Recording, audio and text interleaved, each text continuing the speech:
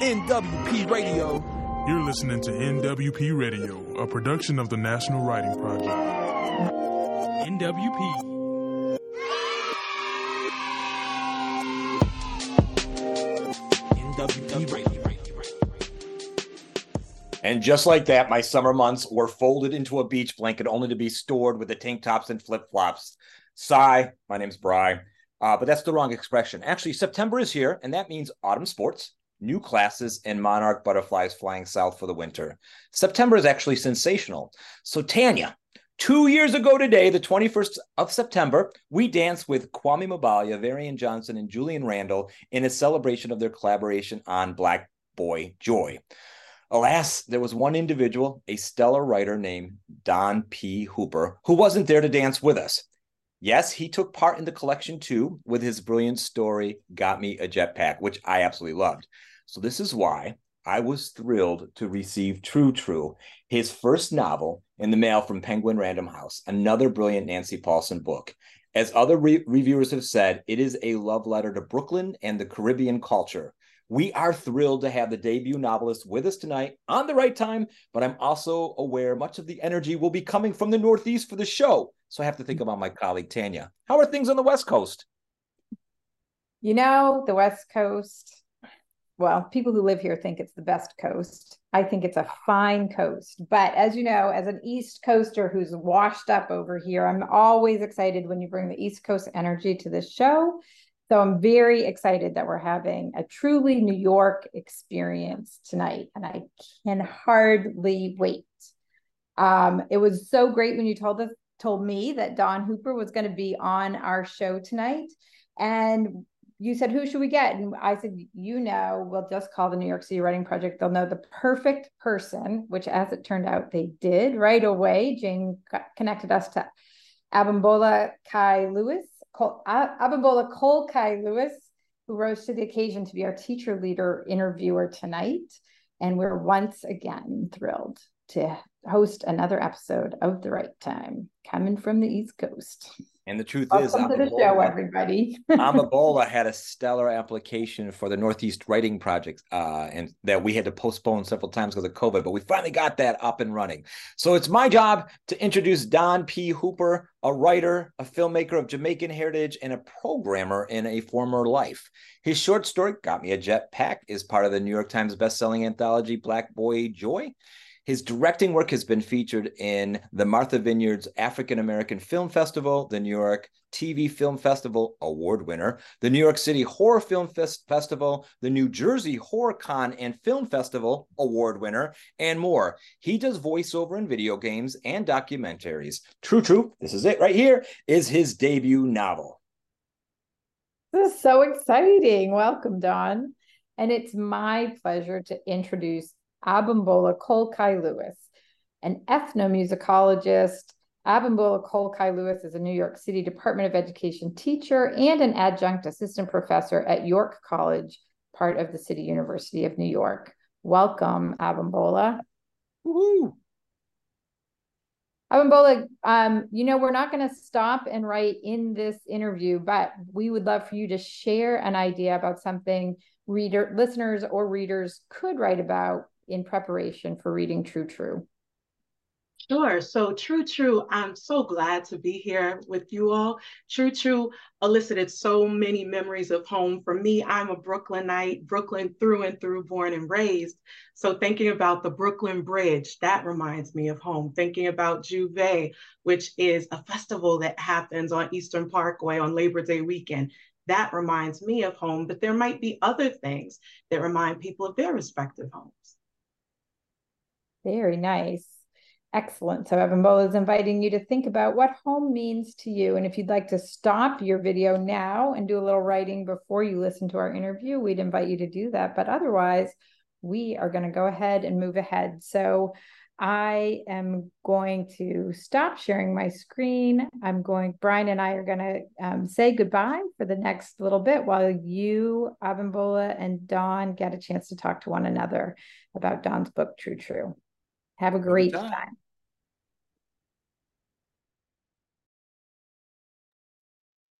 Hello again, Don. It is a pleasure to be here and to have the opportunity to be in conversation with you about True True.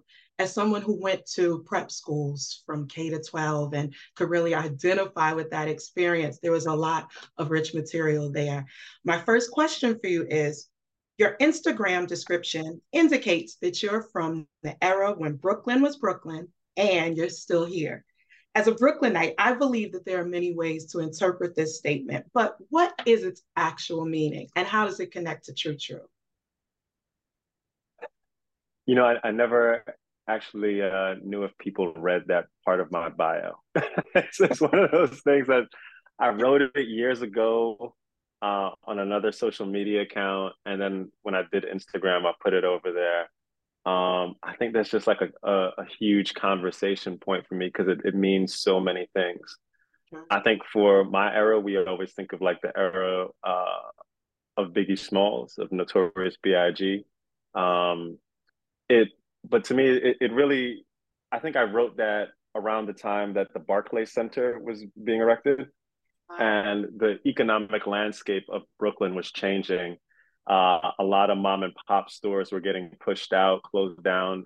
They weren't able to pay the exorbitant markup in rent that the owners were charging.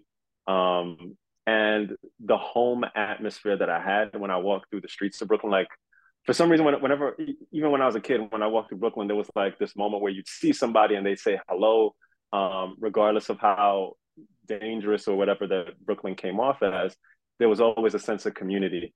And that started to dissipate. And that's kind of what I think of when I say the era when Brooklyn was Brooklyn. It's like that sense of community that was always around, that I felt like was raising me, Right. and that kind of disappeared. So that's the era from when Brooklyn is Brooklyn, and it means so much more that I could get into. But that's definitely a big part of it. Thank you for that. But thinking about community and how community raises you, your character, the main character, the protagonist, Gil Powell, he's living in the midst of a community within Brooklyn where he's living with his family, but he has all of these people around him, his cousin, his dojo, friends, Reg and Stretch. How does community ground Gil as a character and how does it shape him in your book? I think it's about their shared experiences. Mm, They share several things from you know the way the world sees them, as sure. Black young men, the way they were raised as Caribbeans, like two of them who were born here, and Right. Reg, who was born in Haiti. Mm-hmm. And I think they share that. They share that culture. They share family. There was a huge line that I had in there where Reg calls Gil's grandma, like Right. we're family. It extends Right. beyond blood. It's because like I was there at your parents' house. They raised me too. They are a part of this. So that's Right. part of the community that I think of. It's part of what makes Brooklyn Brooklyn at a certain point is that your neighborhoods, your the people around you, whether it's church or whether it's outside of church, just like kind of help build you up as a person, Yes. Um, so that's very huge for me is that they are sharing things, but they're also sharing with each other. And I think Yeah. that's a topic that Gil has to wrestle with is like, what does he share now that he's at this different point of his life? How does he Right. share his stories? Because now he feels separated from them. Yes. He feels like I've gone to this school that they are not going to. Am I different? Can I share these stories with you without feeling um, like I'm going on some type of ego trip where I'm like, um, Right. yeah. So I think that's what it means to me is about that sense of community. That it's more than you know. There's always this distinction like, is this person acquaintance or is a friend? Is this Right. person a friend or are they family? And that's the thing is like when I say I call somebody fam, that means like Mhm. they are literally part of my family. Like Exactly. and that's what it is to me. It's that sense of community and family. Like to me, family is even bigger than community, and I think we lose that sometimes when we talk about community. For sure. And, you know, one of the things that's been bouncing around in my head about Gil as a character is what he was willing to share. So, and I was wondering, you know, you referenced what he was sharing after he got to Augustine Prep. But one of the questions that I had in reading through the book is how much was he truly sharing with Stretch and Reg, or even his cousin Renee before when he was at Union? Was he really open to sharing? Because it felt like there was a part of him that was closed off. And for me, it came through in those places where you wrote about Stretch always smiling, you know, so it's that surface level and not necessarily wanting to share too much because they didn't talk about their feelings in that way. And I was wondering if, as a character, you felt that Gil would be the kind of character who would share openly, freely. They were family, they were community, but it seems like there was something that he was withdrawing or holding back ever so slightly. I think that's definitely what happens to him, because I don't think until he got to Augustine that he realized that he was compartmentalizing so much of himself. And Right. Reg was compartmentalizing certain things, and Stretch compartmentalizes it. How, and I think we, especially like for Black boys, teens, there's a sense that you always have to have this toughness or when you face the world, because your body is constantly under assault. Who you are is under assault, and you don't get to just be soft and be able to talk about your emotions. Right. And that's one of the reasons why I kind of center this fight and this war around somebody who is trained in martial arts. It's like, I have toughened myself up. I've fought, you know, I know how to do that. Right. But that isn't the fight that he's facing. None of that matters in this kind of fight. You know, all of that doesn't help him. And for him, there's this reckoning when he realizes that he hasn't been talking to his friends and family for so long. Right. And Stretch is like a huge character, and I'm happy that you saw that part about Stretch's character, because it was a big thing that I was doing in rewrites, is how to make sure to distinguish between Reg and Stretch and where they fit into his life. Okay. And there is this thing with Stretch about his silence, how he just doesn't know how to talk to his friends, because he's supposed to be this person who brings joy and this thing, and he doesn't want to bring anybody down. He kind of just wants to be like, here, I'm just here to, I don't want to even think about the things that I have to think about at home. I just want to be the person I was when we were in third grade, when I didn't have those issues, when we were first friends. And I'm trying to maintain that. And that armor is breaking down for him as well. And he doesn't know how to do that. Like he's trying to balance out, like, being that happy place between Reg and Gil, who are going through all these things. And then he doesn't know if, like, his struggle is as important as theirs. And that's a problem for him as well. It's like, and I think all of us, like, we all struggle through certain things, and then we start comparing our struggles with each other. And it doesn't invalidate what we're going through. And Stretch has to think about that for himself. You know, he is like kind of a secondary character, but it makes me happy that you picked up on that. He was one of my favorite characters because I saw aspects of him in me. You know, when you're not trying not to rock the boat, you just, you know, you're showing up, you're the affable person. Oh, you know, you crack the jokes, but then there are these moments where they're heavy. And how do you open those conversations up? And the thing that was very interesting is once Gil got to Augustine Prep and everybody is questioning him, he starts wondering, do I belong? Do I belong? And I was wondering if you could speak about how that connects to what might be in the headlines right now related to diversity, equity, and inclusion and affirmative action, and how people are perceiving the presence of students who are BIPOC, or you know, students who are Black or Indigenous, and how they appear at schools, and they're grappling with these identities. So I was wondering if you could speak about that a bit. Yeah, I think, you know, this is the year that the Supreme Court has done so much to stage an attack on so many different human rights, or just to the existence of humanity, and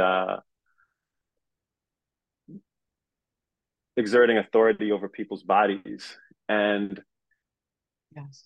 For me, dealing with the issue of affirmative action and diversity, equity, and inclusion, it was a big part of why I wanted that in the book. I wanted people to discuss it because there is no such thing as colorblind admissions, the way that, the argument that comes from one side, Yes. because like everything, if Mm-hmm. racism were to be obliterated today, and we said racism didn't exist today in this hypothetical world, Yes.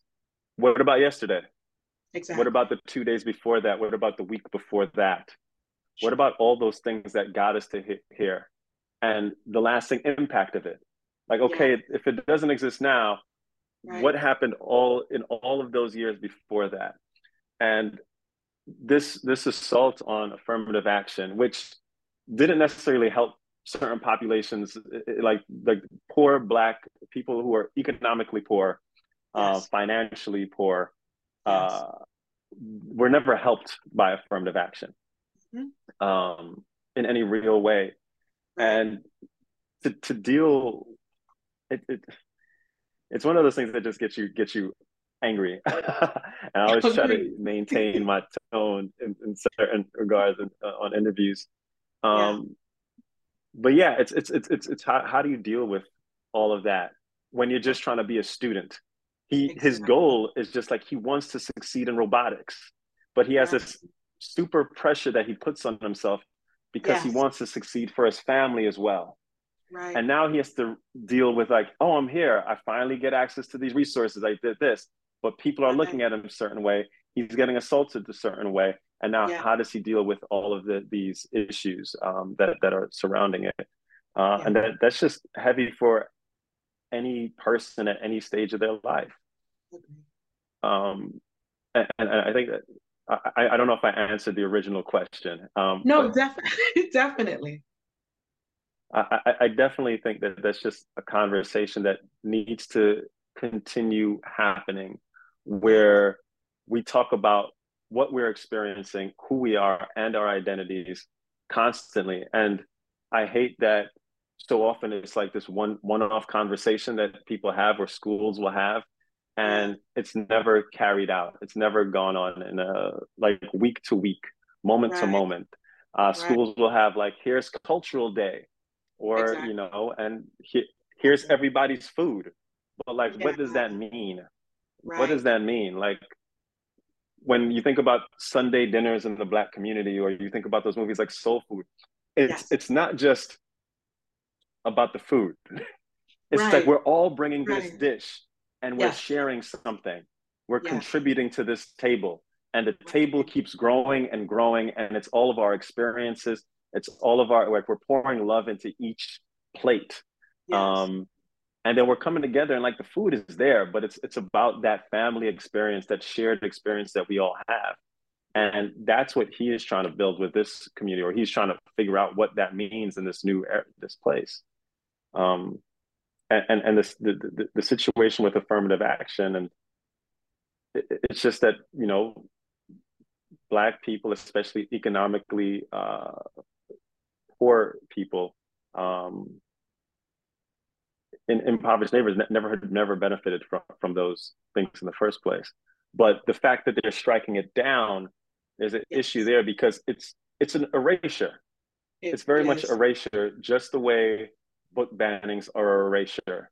It's trying to attack cultures and people, uh, to say that they don't belong, knowing Right. very well that the fact that once these admissions, once the Harvards, the Yales of the Yes. world, the Penns of the Mhm. world look at all these applications, they're Right. looking at people who come from a privileged background because they have access to all these things Exactly. that set them up for this, right? Yeah. How did they get access to all of these things that Yeah. make them this stellar student?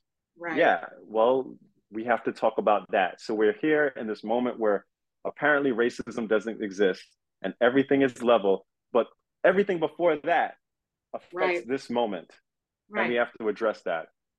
For sure. Because it's systemic and it's structural, and there's a lot to be unpacked there.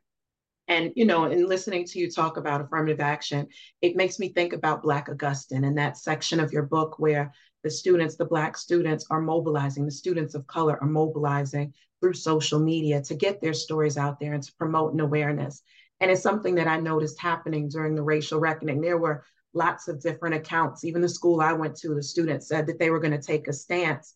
And in following that motion and following that activist spirit, my question was, and my question is to you as well, what's the lasting effect when you're taking the action online? We see what happens in the book, but in real life, based on what you were just saying, even, do you feel like there's a lasting impact that is occurring when people in prep schools are taking action on social media? Definitely. I think 100%. Like right now, we're in this moment where the writers are on strike. Yes. SAG-AFTRA is on strike. United Auto Workers are on strike. Flight attendants have voted for a strike authorization. In the summer, the UPS voted for a strike authorization, and they were able to fight for what they wanted for part-time workers. And the amount of people who came out during the first 2 months of the writer's strike, I don't think any of that happens if not for 2020. Yes. Because the way people turned out and they were so quick to like rally behind a cause, none of that happens if not for the protests around George Floyd and Breonna Taylor. Yes. Which was, that all grew from whether it be Me Too, Black Lives Matter, Trayvon Martin's murder, all those things escalated to people being like, we've had enough. And they went out into the streets. And sure, like after a month and a half, it kind of, you know, those protests subsided in a way. But people are activated. People are ready to go and fight back. They're not like when I talk to teens, when I talk to college students who live through that, you know, they're invigorated. Running picket lines in those first 2 months, whether I was at a picket line at 2 or 3 a.m. or going towards, you know, 9, 8 p.m., like 10 p.m., there were teenagers out there that just like, we stand behind this. This is not right. This is the job I want in the future. I don't even want to be I don't even want to be a writer. I'm just a fan. And the reason they're activated is because they saw it was possible. They saw in 2020 people were ready to stand up. And I think that is the lasting effect. Yes. I think that, you know, it's sad that we're constantly under assault and we have to, I think all of us want that moment where it's just the win, where it ends and we're finally here and we could just chill. But I don't know if that happens because the attack has been going on for centuries, right? It's the push towards economic disparity has been going on for centuries. The income disparity from like where I forgot if it's the lowest paid or the median worker to the CEO, where it used to be like 1 to 14, and now it's like 1 to 1,337. You know, that percent difference in income levels, and people have the information. People are activated and sharing the information. They're sharing their stories. That's that community happening again. Like, sure, you could go on social media and you may just be seeing like some trivial fun videos, but people are sharing the bad stuff too. Yes. And when those moments happen and they share that, people like start sharing, and that's when that community starts happening and people start being more aware. And when they see that you've had the similar experience, like I know a lot of writers felt like they were alone. And because of this, they feel like unified, like, oh, okay, you had that too. But we didn't feel like we had a chance to talk about this in public. But because of the strike, now we could talk about this in public.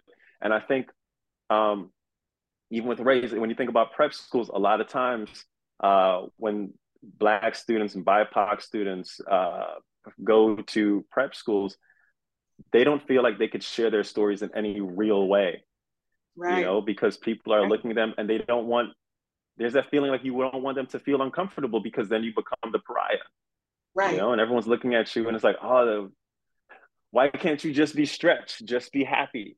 Just smile through it. Right. And Stretch is kind of giving him, it gives Gil that kind of tool. He's like, maybe you could use this tool that I've been using to deal with my emotions. Yeah. And Yes. he's been using that to just deal with himself. Yeah. So I think that so I think we are activated. I think it does have a lasting effect. I think it stinks sometimes that we can't just have this definitive win. But seeing so many more people ready to fight back, Yeah. ready to line up, I Yes. think that's the inspiring part. I think all those times, like even when I think of the picket line, when I think of when I was at the protests in 2020, and I had to deal with police attacking, it's just like Mm-hmm. it's seeing that person next to me ready to Yes. stand, like that moment where you're afraid and you got like this person standing, like, okay, if we all are here, Yeah. well, they'll still attack, but it's a whole other thing. Right. But you feel That's that very there is a sense of security and comfort in that, and to see that people are standing, that is yeah. the lasting effect. That is the thing, that's the positive that comes out of it.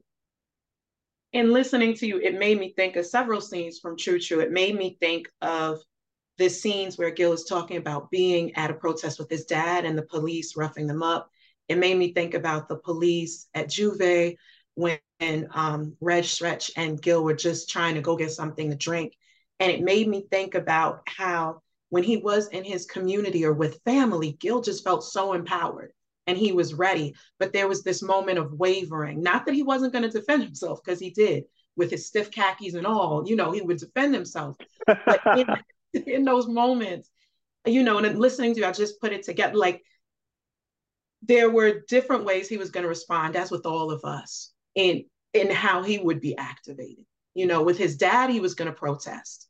With Reg and Stretch, yeah, I'll say something to the police. But then at Augusta and Prep, there was this moment when he first arrived where he was literally just counting the hours to get to the end of a Friday.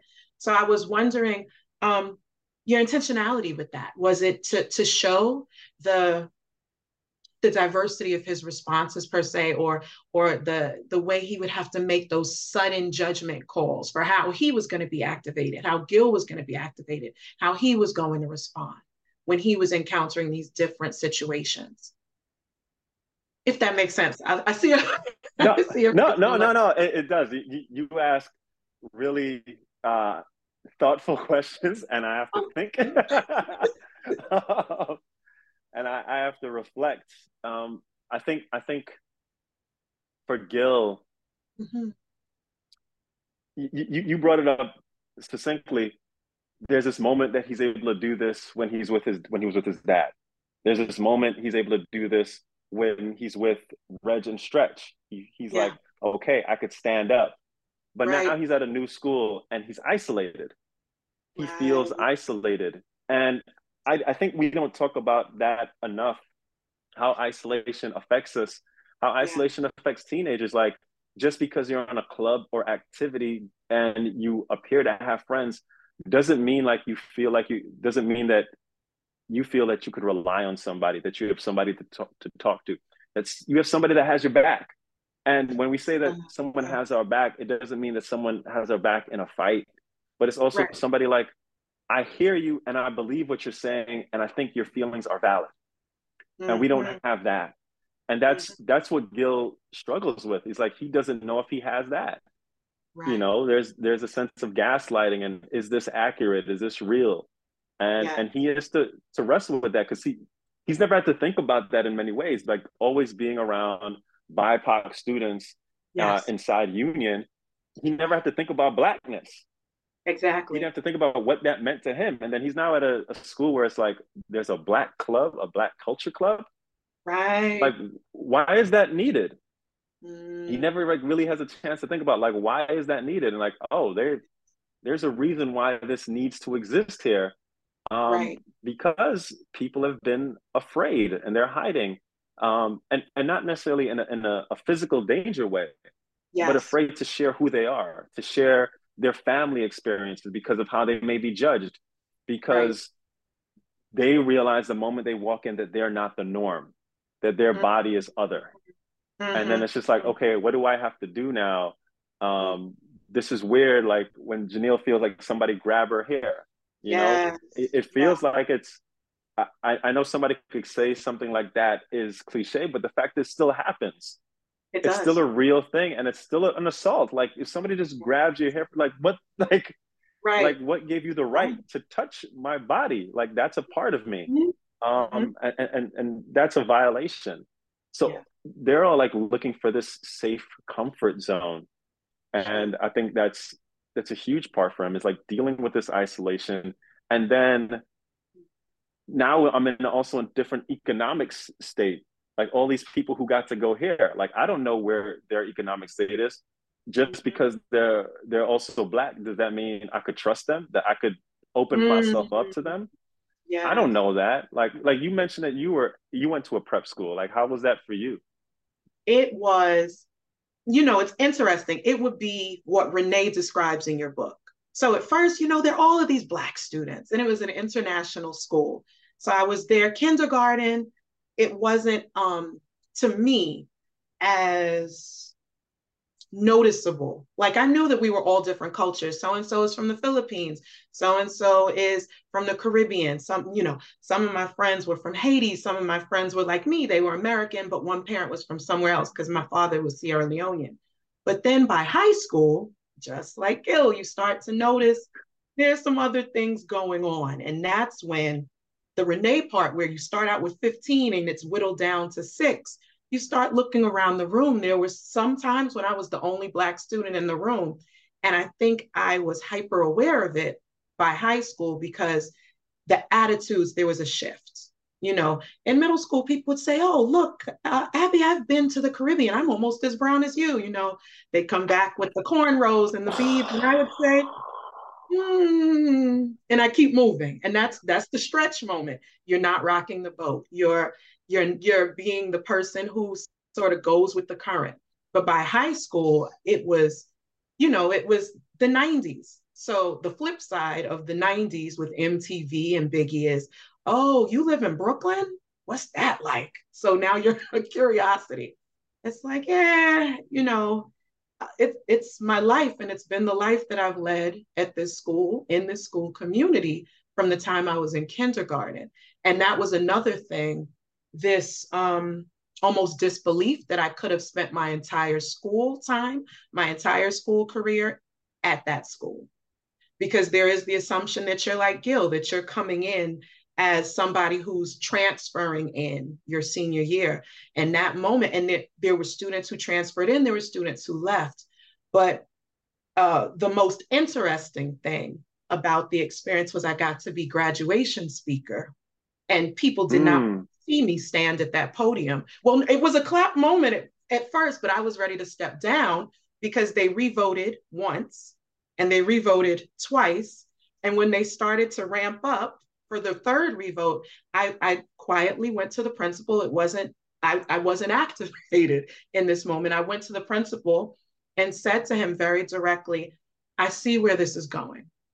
I see where it stems from, and I see where it's going. I've spoken to my family about this. I've spoken to my mentors, my Black mentors at the school, who were in utter disbelief. I spoke to them about it. And if people do not want me to stand up and represent our class, I am totally fine with stepping back. Because for me, it was like a fluke. It's like I didn't really want it. But once I've started writing the speech, and there are people who are still jostling for this visibility, to me, it was hard to deal with. And at first I thought, oh, I'm making a big deal. But then one of my white classmates came to me at one of these reunions. It was a 5, a 10, a 15, a 5 milestone. And he said, you know what? I just want to acknowledge that it was wrong. And I was stunned because I wasn't walking around complaining, lamenting, blah, blah, but that somebody had watched it, and that's the moment where you're not a bystander, an upstander, you're not complicit. You just noticed it and you filed it away. And when things start to bubble back up to the surface and you see me, we've gone to college, grad school, like all of these major life events have happened in between. For me, the emotion just welled up. And I told him, I can't tell you how much I appreciate that, because he was also someone who had been in the school community K to 12, but he was a white student who lived immediately by the school, and his mom worked at the school. So I'm thinking, I don't need to complain about it. You know, we're real Brooklyn phrase. It is what it is. I'm just going to deal with it.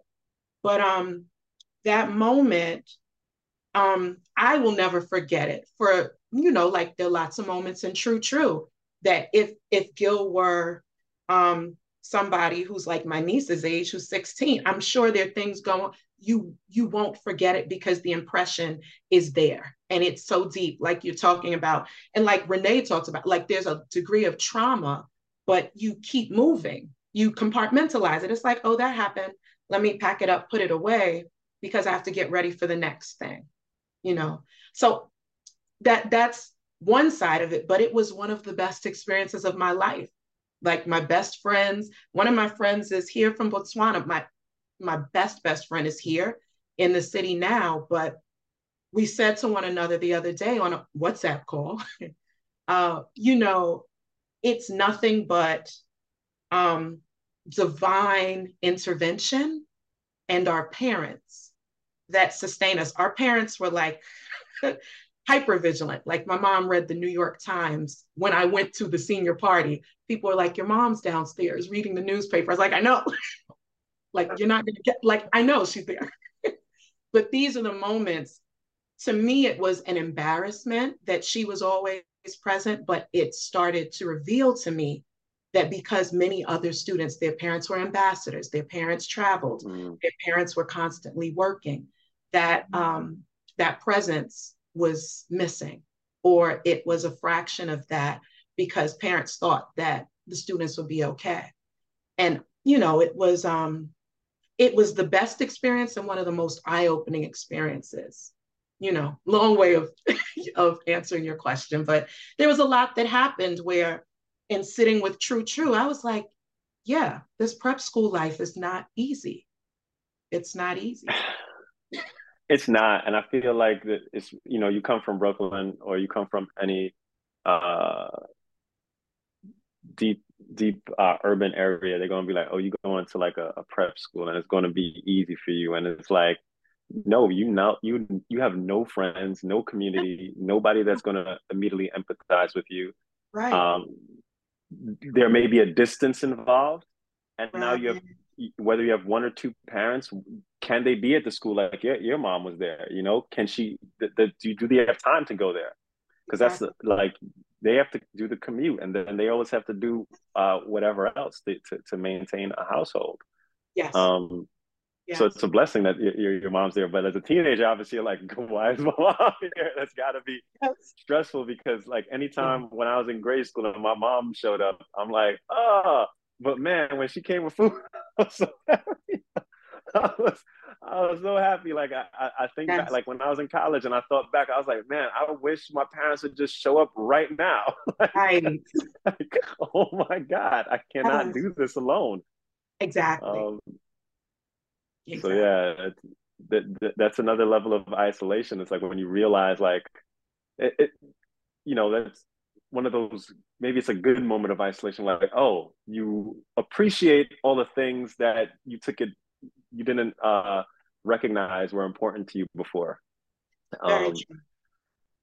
And I know Gil has that moment not having his dad around. He's like didn't realize how important having him there, having somebody who was like rooting him on.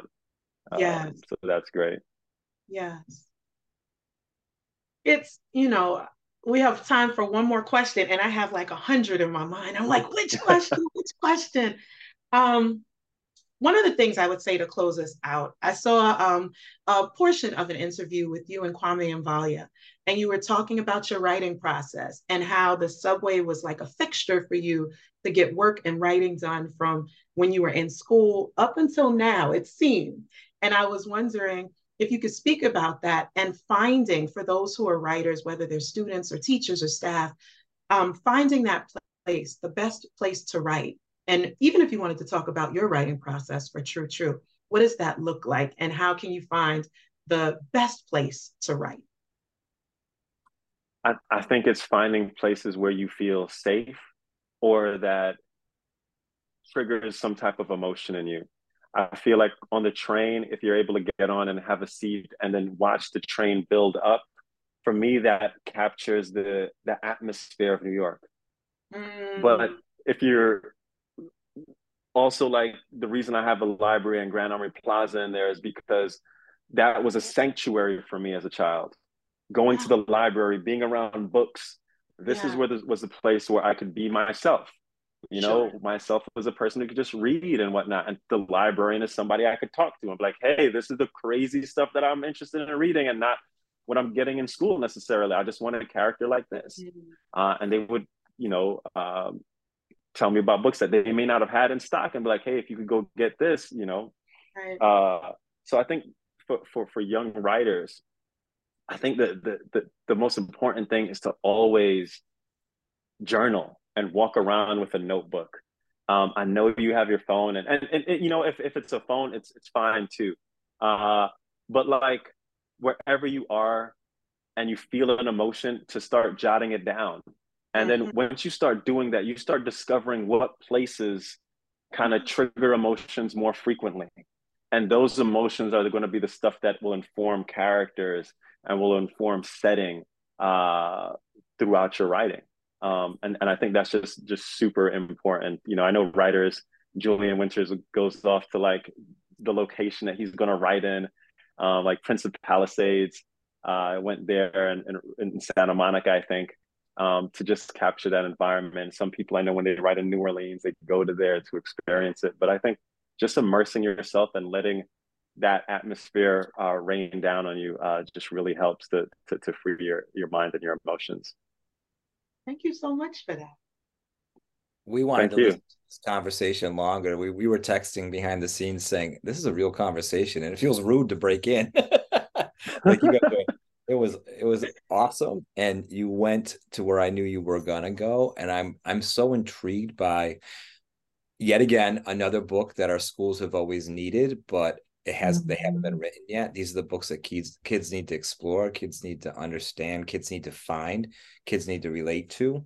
And I told Tanya I was gonna stick it to one question or one comment. So I'm gonna do that.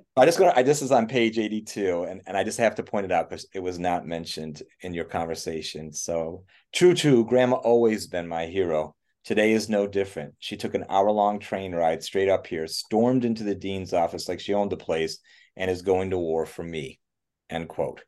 So in the beginning, I talked about September being the time when monarchs fly south, their generation, they fly back and they recreate this whole cycle of butterflies. And I've always had an affinity for butterflies from when my grandmother died, because my grandmother was an influence on my life in a way that Gil's grandmother was on him. And I was just thinking about, so is that character of grandma someone related to you? Is it someone you know? Is it a multi-generational conversation? Because she brings home space. What is a home? She brings that home into school, right? Which kind of breaks the barriers of the boundaries and the in-between space. And I love that she was the one who came into that school and asked the vice principal, do you know math? Can you do basic math? It was like, this woman is like my hero, and I don't even know who she is. And so talk to me a little bit about the grandma character. She just like a huge compilation of all many or all of the amazing women who have influenced me in my life. I definitely know when I was a kid and you have an emergency contact in grade school and something happens at the school, my aunt would be the first person to show up, because my parents were at work. My mom, you know, worked midnight till whenever she got out of the hospital, and my dad worked 12-hour shifts. So my aunt would come.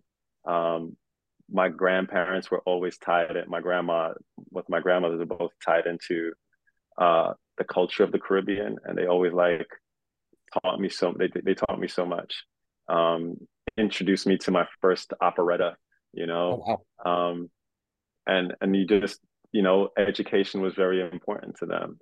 So it's a compilation of that. You know, like they they'd have my back. They root me on and cheer me on, and without that, you know, would I have survived? I don't know. You know, um, so that's what grandma is. I think of so many grandmas that my friends had, and I knew their grandmothers, you know. I knew them more than their parents because they were the ones that were home when they had one or two parents who were working, you know, and you were around the grandma. And it was just like, that's my family, you know, and that's how it was when I was a kid. So grandma's just an important fixture, and it's always sad when a grandparent passes. It's not like it's just your family that's lost that person. It's everyone. That's the person who had all the stories that weren't written down, that you would just sit by it. Even though there was no fireplace, it's that moment that you feel like you're sitting by a fireplace and someone's telling a story. And you're like, wow, why aren't these stories all collected? And now I'm thinking, wow, why did I not write them down and wish I had a camera and filmed them? But like, that's what it was. It's the sage, the griot, that's just like sharing all these stories with you and like taking it down for generations. And it's like, wow. This is when we talked about that question before, is there an impact? And that's the lasting impact. She is passed on to Gil, that fighting spirit. That's good. And I love that you said she's a compilation of all the women I've ever known, you know, because that's, you know, like all the strength, because, you know, like, yeah, it was just, what a good answer. And because like that comes out from the pages, like it just radiates from the pages. So Tanya. I am gonna give Abimbola opportunity to share a opportunity for people to write out of this amazing conversation before I say goodbye and thank you. So Abimbola. Sure. So our closing prompt is: Gil Powell, the protagonist in True True, struggles to achieve a sense of belonging at school. What is something that you can do to help students in your classroom community feel like they belong? Nice. Thank you so much for that, and for this great conversation, Abimbola and Dawn. It's been really amazing. I think what I would add to what Brian has already said about what was great about it is, you know, Brian said we have had the great opportunity on the Right Time Over 50 shows to find books that weren't previously in classrooms or on library shelves that are so important to young people. And I also feel like again and again, we get to have conversations, or I get to listen mostly to conversations between teachers and writers who both really care about why it's so important for the books to be on the shelves. And I think that in this, as participants in this conversation, our listeners can gain new understandings of things that they might know intellectually, but not have internalized in their heart or in their practice or in their, you know, the way they think about the community of inside and outside of school and how schools are or aren't welcoming. And I think these conversations move our hearts to catch up with our brains. So thank you so much for this conversation. I think it was really powerful, really important. And Brian wasn't lying. We were texting like, how long can we let this go on? Any more questions can we let Abimbola ask? We keep going because it was amazing. And we're really thankful to both of you. It's also my job to say thank you to my co-host, Brian, and to all the listeners and viewers of this webinar. We hope you enjoyed it as much as Brian and I did. And we hope that you'll go get True True and read it and put it on your classroom bookshelf as soon as you get the opportunity. And we hope you loved it so much that you don't want to miss another Right Time. So please go to nwp.org and sign up for our newsletter so that you'll know when they're coming. Join our Right Now Teacher Studio, where teachers hang out and talk about great books like this and classroom practices. You can join that at studio.nwp.org, or follow, if you, like Brian, like to listen to these conversations while you walk your dog. You can find all of the Right Times at NWP Radio. So I'm going to stop there and say good evening to You're listening to everyone. NWP Woo-hoo. Radio, a production of the National Writing Project. NWP.